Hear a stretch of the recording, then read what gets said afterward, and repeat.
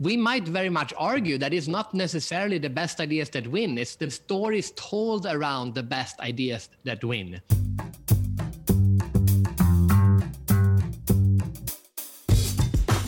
And we are joined by Fredrik Herren. How are you, Fredrik? I am doing great. How are you? I'm well. Good to see you. Good to see you. So for those few who don't know who you are, I'll introduce you. So Fredrik is an author and global keynote speaker. He wrote 10 books, one of which, the Idea Book, was included in the 100 best business books of all time. Super impressive. He has been invited to speak at over 2,000 conferences on subjects like business creativity, innovation, and change. In the last 20 years, as a creativity explorer, he has interviewed thousands of people, creative people, from all over the world. So it's good to have you with us, and this time I'm interviewing you. Yeah, I actually prefer both, interviewing or interviewees. I enjoy both. So actually we're going to have like a conversation, and the first question I wanted to ask you was about this term that you coined, creativity exploration. What does that mean? Actually, I'm not going to take credit for it. I didn't coin the term. My, at that time, 8-year-old son, Lucas, coined the term. And he was, it's actually a good story. He was supposed to do a presentation in school. His first, because I'm a speaker, this was his first ever a presentation for a group of people, like his first real speech, so to speak. And the topic was, what does your parents do for a living? And he was supposed to say, my father is a creativity expert. And we practiced it, and I taught him how to, look the people in the eye and stand up straight and all of this. And then he came there, and of course, as an 8-year-old, he kind of screwed it up a little bit. So instead of saying my father is a creativity expert, he said my father is a creativity explorer. And my wife was there to hear it. And she said, wait, this is much better. So for the last 20 years, I was a creativity expert. But for the last 2 years, I've been a creativity explorer. And I love it so much more. Because the definition of explore is to venture into unknown territory in order to learn more about it. And I think that encourages creativity, curiosity, and humbleness, I think. So, So since then, that's what I do. I explore human creativity. Actually, the things that you talk about actually go to the level of taking creativity as actually the foundation of what we usually talk about, which is innovation, right? And instead of focusing on innovation, you say we need to focus on creativity. Can you talk about what you mean and how one leads to the other, and what are the important things that you saw? Yeah, sure. Yes, so to me, it's a bit tricky with the word innovation because many people have many different definitions. If you ask a group of 100 people what they mean by the word innovation, you get a lot of different answers. But to me, innovation is the process of making ideas happen. For example, I'm gonna paint Mona Lisa. That's an idea. But painting Mona Lisa is the innovation. It's the process of making ideas happen. Now, creativity is the whole process. From the curiosity phase, where we're just looking and getting inspiration and learning new things, to having a problem that we want to solve, and then thinking about the problem, like Archimedes thinking about it all, and then suddenly the aha moment, having the idea, and then testing it out, and then that's we start to innovate, and then launching the idea and evaluating it and starting over again. So the creativity is the whole process, and I'm fascinated by the whole process, every single aspect of it. All industries, all countries, all levels of creativity, artistic creativity, engineering creativity, all kinds of it. There's many facets of human creativity. And when you talk about process, because that's actually, I've worked for very large corporations, and we talked about that in the past before. And there's always seems to be, innovation seems to be like something people talk about, and try to create, I would say, artificially sometimes. Do you think it's actually something, creativity/innovation, that can actually be taught? Or it's like you're a football player because you have some certain DNA or some upbringing, but it's not something that can be taught? Yeah. Well, actually, I guess that's a good analogy, isn't it? Because some people are born with perfect ball control. I mean, they have almost like perfect pitch, but if they just touch the ball and they can somehow control it. But everyone can become better at playing soccer. My father was actually a music teacher. And it's even better to use music as an example, because some people are actually bought with musical skill. Like they have, like my brother, he has perfect pitch. So he was born with perfect pitch. I'm not born with perfect pitch. So my brother inherited my father. I inherited my mother. So my brother, of course, is much easier for him to play an instrument. And I actually stopped playing an instrument when he was playing the piano. I played the bass, but he was better at the bass than I was, even though that wasn't his main instrument. He's just naturally, he can hear a song once and play it. So yes, he's born with perfect pitch and a sense of musicality, but everyone can learn to play an instrument. And my father said this, because he was a musician and a music teacher. He said, you can teach anyone to play an instrument, but the only way to make them a musician is through inspiration. Like Michael Jackson would listen to Frank Sinatra and all these greats that lived before. He would look at what everyone, and he would be inspired by that. He would take different ideas from them, and he became Michael Jackson. But if you just focus on teaching creativity, teaching music, hold your fingers like this, that doesn't make you a musician. It's the same with creativity. You can teach a lot of creativity techniques, but the true way to make someone creative is to make sure that they are inspired by looking at what other people are doing, or just being like, if you interview any creative person, what triggers their creativity is being inspired by other creative people. So inspiration is very important. I think that's very important when we talk about creativity in companies. So yes, you should teach creativity. Yes, it can be taught, but more importantly, it should be inspired. You know, actually, that brings also the story you told about your son. And I'm thinking, as you were talking, actually, the foundation of us as human beings, as adults, is so much based on how we were brought up in our education. And I think I would guess like 95% of education globally, unless there's some maybe, where you live, some other experiences, creativity or the act of being inspired during your school days it doesn't exist. We are actually taught a subject and then we're tested on it. There isn't like a history lesson where you're inspired by the history teacher or maybe the figures. You really have to remember dates and wars and events and, whatever. And Don't you think the world really needs to backtrack into how we school our children in order to have a better creators, better innovators? Okay, yes and no. So this is classic, the most watched TED Talk of all, I think, is Sir Ken Robinson's classic speech about school killing creativity. And it's definitely true if you generalize. On the other hand, there are some amazing teachers. I would say my father is a great example. When he was going to teach us, to read maps, like how to read a map. He was able to get the local flying club to lend the plane for free. And all of us in that class, we squeezed into this tiny little airplane and we flew over our over where we lived. And we had the map and we could look down and see that our house actually looked like a little square. And here are the roads. And suddenly the map came alive. And then we landed and then we continued to talk about how to read a map. That's a very creative way to teach how to read a map. And he did it. It didn't cost anything. He was sponsored by the Flying Club, who loved the idea. So there are teachers like this everywhere.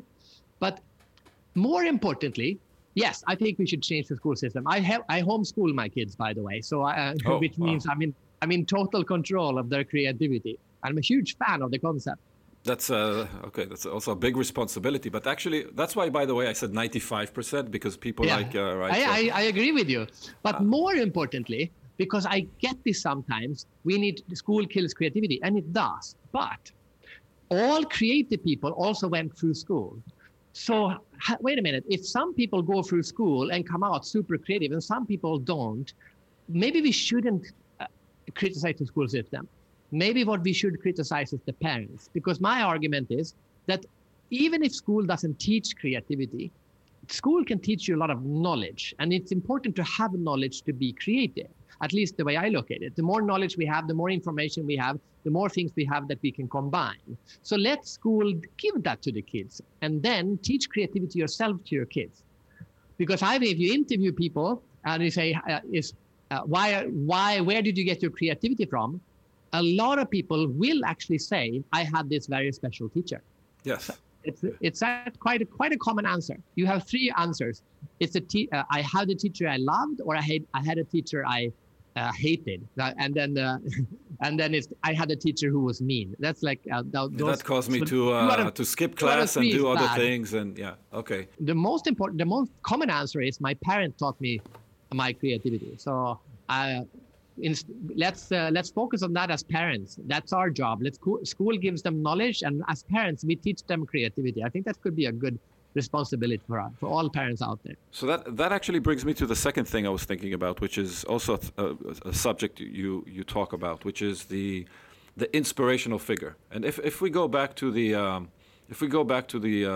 an organization, and many organizations try different, let's call it innovation programs, and they try to shake up who they are. Yeah. But isn't it really like that teacher, you need that manager, that executive that actually pulls the company after them, or doesn't even do something intentionally, as now we're in a program of innovation, but actually just does things and provides an atmosphere of, you can follow me or do your thing because I'm doing my thing. That means that you can do your thing. Isn't that exactly the essence? I totally agree. I mean, if you used to work for Steve Jobs, would you think that you would be inspired, that you would be allowed to be creative? If you work for Elon Musk now, do you think you are allowed to be creative? Of course you do. So it's the same thing. And I always say this if I talk to leaders, that you can have innovation programs, you can teach innovation, you can bring in speakers like me, you can do whatever, great to do all those things. But more importantly is that you do creative things, and that you make sure that these stories are being told around the organization, that they get spread. One of my favorite, I'm from Sweden, so we have IKEA, or IKEA as everyone likes to say, but it's actually IKEA. IKEA, okay, I'll remember IKEA. that. Yes, exactly. I taught you something. And the founder, Ingvar Kamprad, he was such a great innovator when it comes to questioning tiny things, every little detail of the business. Why can't we do it this way? Why are we doing things like this constantly? And that spread through the DNA. But IKEA was also very good at picking up those stories and telling these stories over and over again. They were not made up stories, they were real stories, but they kept telling them over and over again. And that became like the folklore of IKEA. This is how Ingvar thinks, this is how we should think. So collect those stories and spread those stories, by far the most important. And not only from the manager, also from any kind of story of someone who does something creative. Spread those stories because it inspires other people. So, storytelling is something I like to talk about, and we talked about before, and how storytelling can actually impact if any topic actually succeeds, because it doesn't matter that let's call it the thing itself is good or not good, is being able to carry the message. Is there we talked about what we coined together, so we didn't have a third party like your son. We called it corporate telling. How do you tell a story within a corporate? And I started thinking, actually, humanity since the beginning has lived around, the bonfire and stories. And some of these stories from thousands and thousands of years ago are still even the backbone of society, if you think what religion is about, and many things that relate to history. And it's so embedded in who we are. And then I'm thinking, fast forward however many thousands years later, we have this super advanced society with corporations who build technology. And why isn't it the most obvious thing and most proliferated notion that storytelling is so important? And why do we even have to argue for it, where in everything else that we do and everything else that shaped our society, stories were like the backbone, but all of a sudden you come to some super, I don't know, and I'm not talking about my own corporation, I'm talking about any generic B2B corporation, and you have to convince people that storytelling is important, and what about your story? How do you think we got to a stage where this kind of continuation of storytelling broke when it came to doing business? Yeah, that is a very good question, because if you look at the people that I was going to say are innovative, and maybe you can even say it's successful, we might very much argue that it's not necessarily the best ideas that win. It's the best. It's the stories told around the best ideas that win. So the classic Steve Jobs, one more thing, that's an epic storytelling technique. Yeah. The way he presented the new products in the storytelling techniques that he used, or we can Elon Musk, even throwing a hammer into the window of a truck and it's breaking in itself. It's fascinating storytelling if you think about it. It went very viral.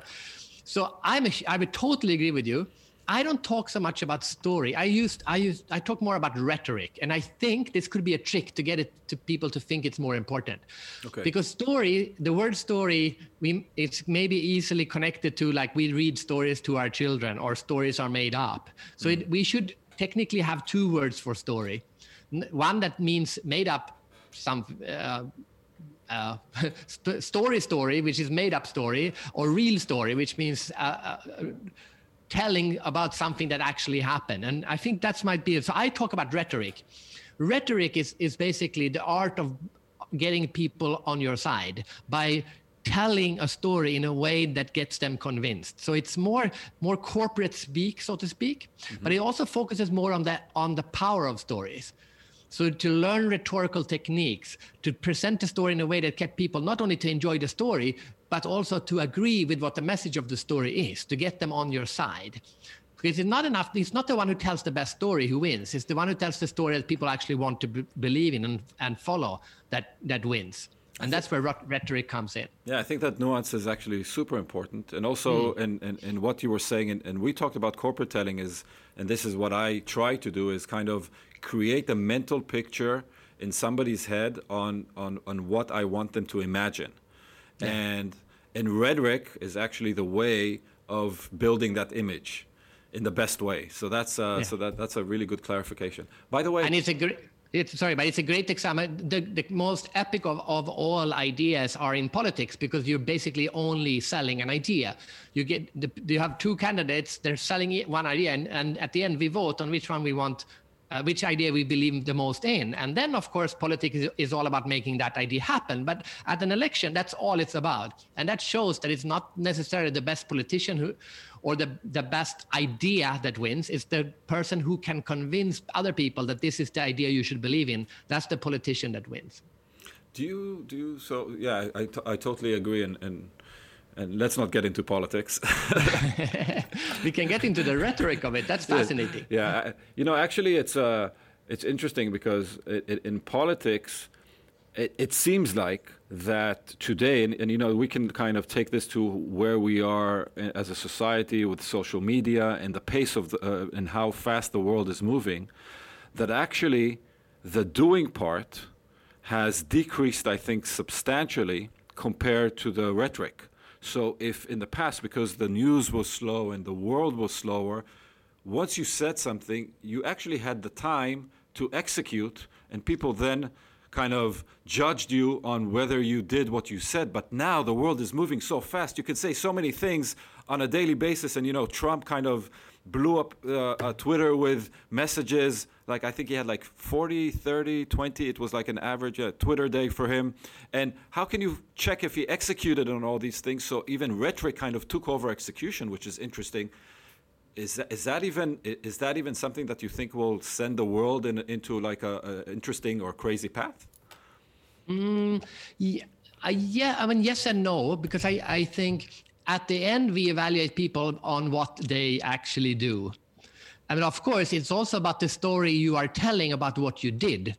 Rhetoric is not only about you selling an idea, it's also about you selling what you did, which is equally important, especially in politics. Like so Donald Trump trying to be reelected, I think he failed in the rhetoric to explain to people what he had done.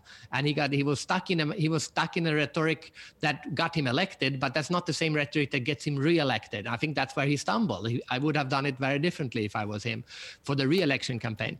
So I think, yeah. So I don't think you should look at stories as something that is that's something that we lose. That we're just going to be selling stories and not do anything. I think it's the total opposite. I think we should have a lot of people talking, and then we should select the best idea we believe in, and then we should go and do that one. And I'm fascinated. If you look at how like you're doing a podcast now, that's great. But how many the CEOs are actively not telling their own company's story? It's not about taking so much time. And of course, they should be focused mainly on being CEOs, but that they're not, I saw some statistic, a number of CEOs that are not even on LinkedIn at all or don't post at all. And I don't get that. I don't get that at all, because people want to follow, they want to learn from the company, they want to learn from the people who are in charge. They want to hear the stories.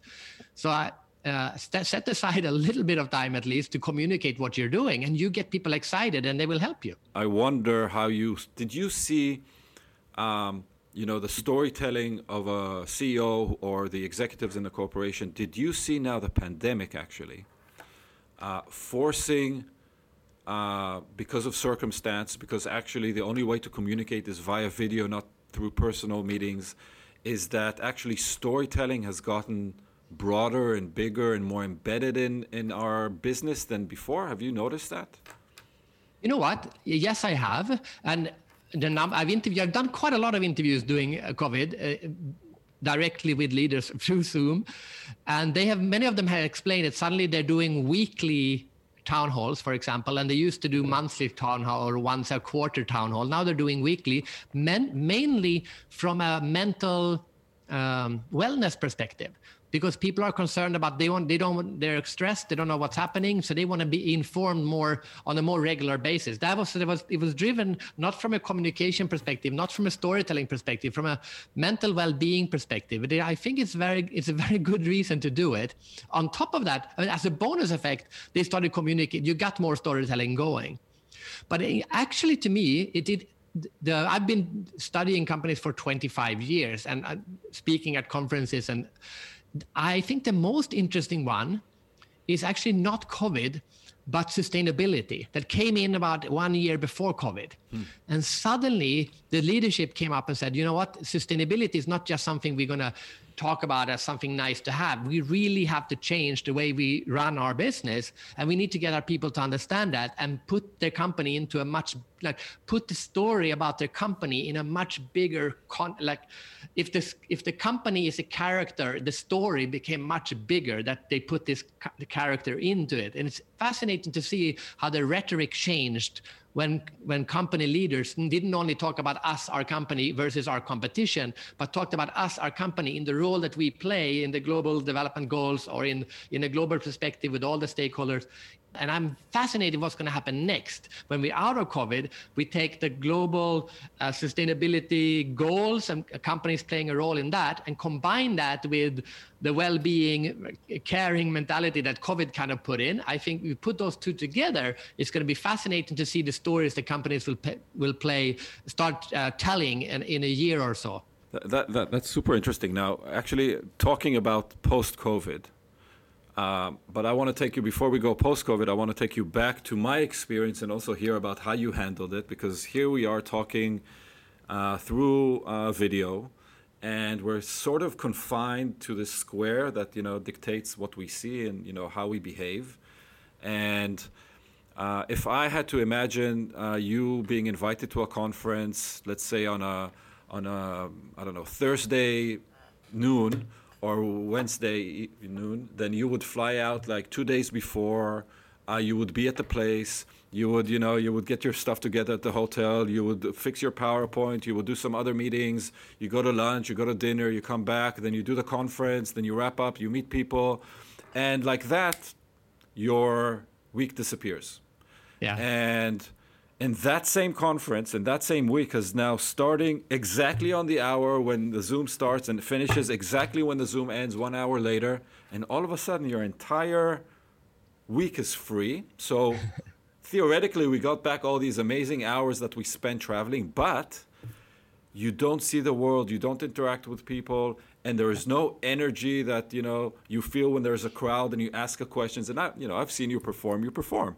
And you listen to the crowd, and you throw jokes, and I imagine that not everything is like scripted, and you kind of, and now you're in this box, right? So first I wanted to ask you how it makes you feel. Second, I wanted to ask you if you now think that we actually needed to, now when you're doing it, you're a performer, but all the business people globally don't usually perform on stages like you have. Now we need to acquire this new skill of performance. How do you see this being played out before and after? Yeah, a lot of interesting questions there. First of all, I was not a big fan of video, like virtual speaking. I did not believe in it. I will readily admit I did not believe in it. I said it's not the same thing. But of course, 1 year ago, I had to build a home studio. I should have done it earlier, but there wasn't really a market for it earlier. And suddenly everything went virtual. I have my home studio in a separate room in my house. What I quickly realized that doing a virtual speech is actually not very different than doing a big speech. We're talking 500, 5,000, 10,000 people in an audience. Because when you're 5,000 people in an audience, you actually don't interact with them so much because they're too far away. You don't really see them. And most of them actually look on you on the big screen behind. So they actually are attending a virtual speech. We just happen to sit in the same room. So when I do a virtual speech, I do 50% thinking I'm speaking for 10,000 people. And 50% I'm thinking I'm speaking to one person because this is so intimate. And if you're able to keep those two things in your head at the same time, it creates actually a very, very intimate feeling and still an experience. So I think it works brilliantly. Now, when it came to so that was the actual time on the stage. But as you said, all the time around it has totally changed. For me, you could have said that before COVID, I was a professional traveler. I would spend 90% of my time traveling and 10% of my time speaking. Same here. Or less than that. Yes.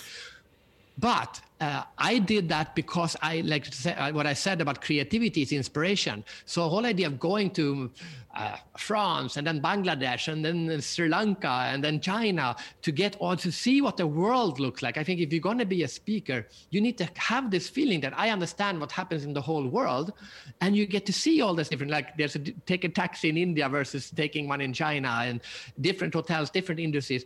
And yes, you lose all of that. It became crucial for me to connect and do video interviews with people all around the world. And I've never interviewed more people during this year. But the plus, of course, is it's much easier. Like I interviewed, for example, I don't know, head of design at Ford Motor Company, or you for that matter. Like it would be such a hassle to get that meeting actually confirmed with both of us being in Detroit at the same time and make sure that, check into the reception. It would take a whole day to make that 1 hour interview. Now I can do 5 of them in a day if I want to. So it's crucial to do those and not think I can just sit at home and then go online and do a speech once a week without feeling without having left my home and become this isolated person in Singapore and just sit and think I understand the world or play with my kids. That doesn't work. So it's never been more important to have a global mindset in a time where we cannot travel. So what do you think will be just your guess on the proportion of when we go back, how many real conferences will you go to versus being invited to these virtual conferences? Is it like I think we will have much more conferences. Humans love to meet. I don't think the question is how many % of the conferences we used to have will now be virtual. I think the answer is how many more conferences will we have in the future?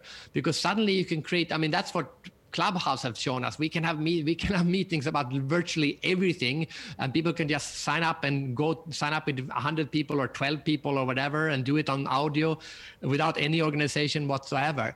Those meetings would not have happened otherwise. Like what we're doing now, this is a conversation that wouldn't have happened otherwise. So way more human conversations, one-on-ones or one-to-many or many-to-many. And I can't wait to see what technology is going to be developed to make sure we can have even more interesting meetings between humans virtually. I think we're just scratching on the surface for what this could be. It's going to be fascinating. Yeah, actually, on the point of creativity and the timing, I think if you think about the video products that were available as the pandemic broke, they were not suited. Even if you think about, I don't want to be sued by anybody. Name the big video platforms that are being used for meetings. They're pretty basic, and sometimes when I press present, I'm not able to see the people in the meeting, and sometimes it's hard to share my desktop, and it does a funny thing, and they see these. So I like to say that COVID, if we're going to, one good thing with COVID, at least it had good timing. Because imagine if it would have happened 5 years ago, when we didn't have the technology just wasn't there for the whole world to meet virtually. That would have made lives terrible and much more inefficient. At least it came when we were just ready for it. But it has suddenly created this huge market for these products. And now, of course, like anywhere else, when there's a market for something, people start innovating and invest money in it. And I can't wait to see what it's going to look like 10 years from now. It's going to have some fascinating technologies for meeting virtually. And we will laugh at how we did it in 2020. Meetings and education and everything else. By the way, so I think that's actually a really good setup for what I call the exponential question. Yes. And the exponential question is how I like to kind of maybe take us and port us to the future by taking the extreme of whatever topic and seeing how it will play out, right? So if you talk about, your domain of creativity, you talk about rhetoric and innovation and leadership. If you take how technology is evolving, AI, machine learning, decision making, the creation and creation by machines and not by humans, or the combination thereof. If you take that to the extreme, and really, you know what, we don't need to talk about 5 years. Let's talk about 10, 15, 20. Sure. Where do you think that will go as far as the mashup between machines and humans, and how that will affect creativity, leadership, and decision making? It's storytelling. It's a great question. Yeah, it's a great question. I haven't spoken so much about it, but I would love to answer this question because I study creativity over and over and over again. I hear people saying, oh, now that AI comes, now that machine learning comes, we should focus on the one thing that computers cannot do, which is to be creative. And I don't believe in this. I think that is the absolute wrong approach to it.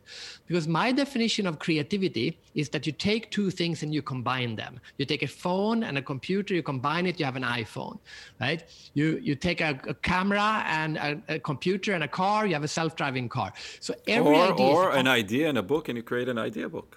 That's what I did. Or you have glass and eyes, you have glasses, right? Any idea is a combination of previously existing things. If we agree that this is true, now what the computer can do is you can put in 1 billion ideas into a computer with artificial intelligence, and it can combine 1 trillion different combinations. And with machine learning and artificial intelligence, it can also evaluate which of these combinations will actually work out the best. There's a fascinating example right now with the latest, came out a couple of weeks ago, the latest machine learning, the OpenAI, where they put into an AI, create a chair inspired by an avocado, and out comes hundreds of chairs looking like avocados, 3D models of what it could look like. And there's no way you can tell it's done by a computer. And then it can also pick which one that would actually, which most likely people would like based on if you run through what kind of shares people buy. So I call this creativity to the power of computers. We shouldn't say AI can't do everything. We should focus on creativity because computers cannot be creative. We should say computers can be infinitely more creative than we can be. Therefore, we should create AI that tries to create this. There's a beautiful example of where they create a concert hall by putting in all the algorithms for how you create the perfect sound in a concert hall, send it into the computer, and out came this concert hall that looks like an inside of the stomach of a whale. No human would ever think of creating a concert hall looking like this. But interestingly enough, it's absolutely stunning. But more importantly, the sound is perfect because this computer tried 1 trillion or whatever, 1 billion different ways of trying out the sound without sleeping, in a couple of days, and out comes this perfect concert hall based on the algorithms of sound. These are the kind of questions you should be thinking. And when you think like that, the big question then becomes, we shouldn't even create the problems for the AI. We should create AI that start asking interesting questions and then goes out and solves them for us and say, this is a question you should have asked. I think that's I really like the optimistic and proactive and assistive approach on technology and not looking at it in a doomsday kind of manner and saying, oh, it's going to take over or it's going to replace. It's going to do things that we haven't been able to even imagine, like the whale architecture. And it's going to make our lives better. And it's just about the balance of, I think we will change in ways I think we can't even imagine right now. What we will do while they create or design the next building, we will need to think of something else to do. And by the way... Oh, yeah. I don't like this. People say that there's no jobs left. If you travel a little bit more than most people do, when you go out and look what the world looks like right now, you realize that there's infinite number of problems for us to solve.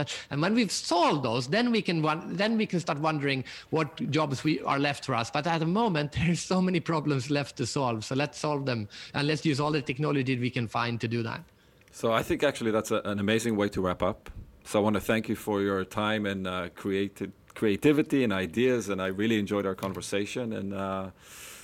And see you soon in person, maybe even. Yeah, or virtually. I'm up for everything. Yeah, great. All right, thank you so much. Good talking to you, Fredrik. You too. Bye-bye. So thank you, everybody who tuned in, who listened, who watched, and we'll see you in the next episode.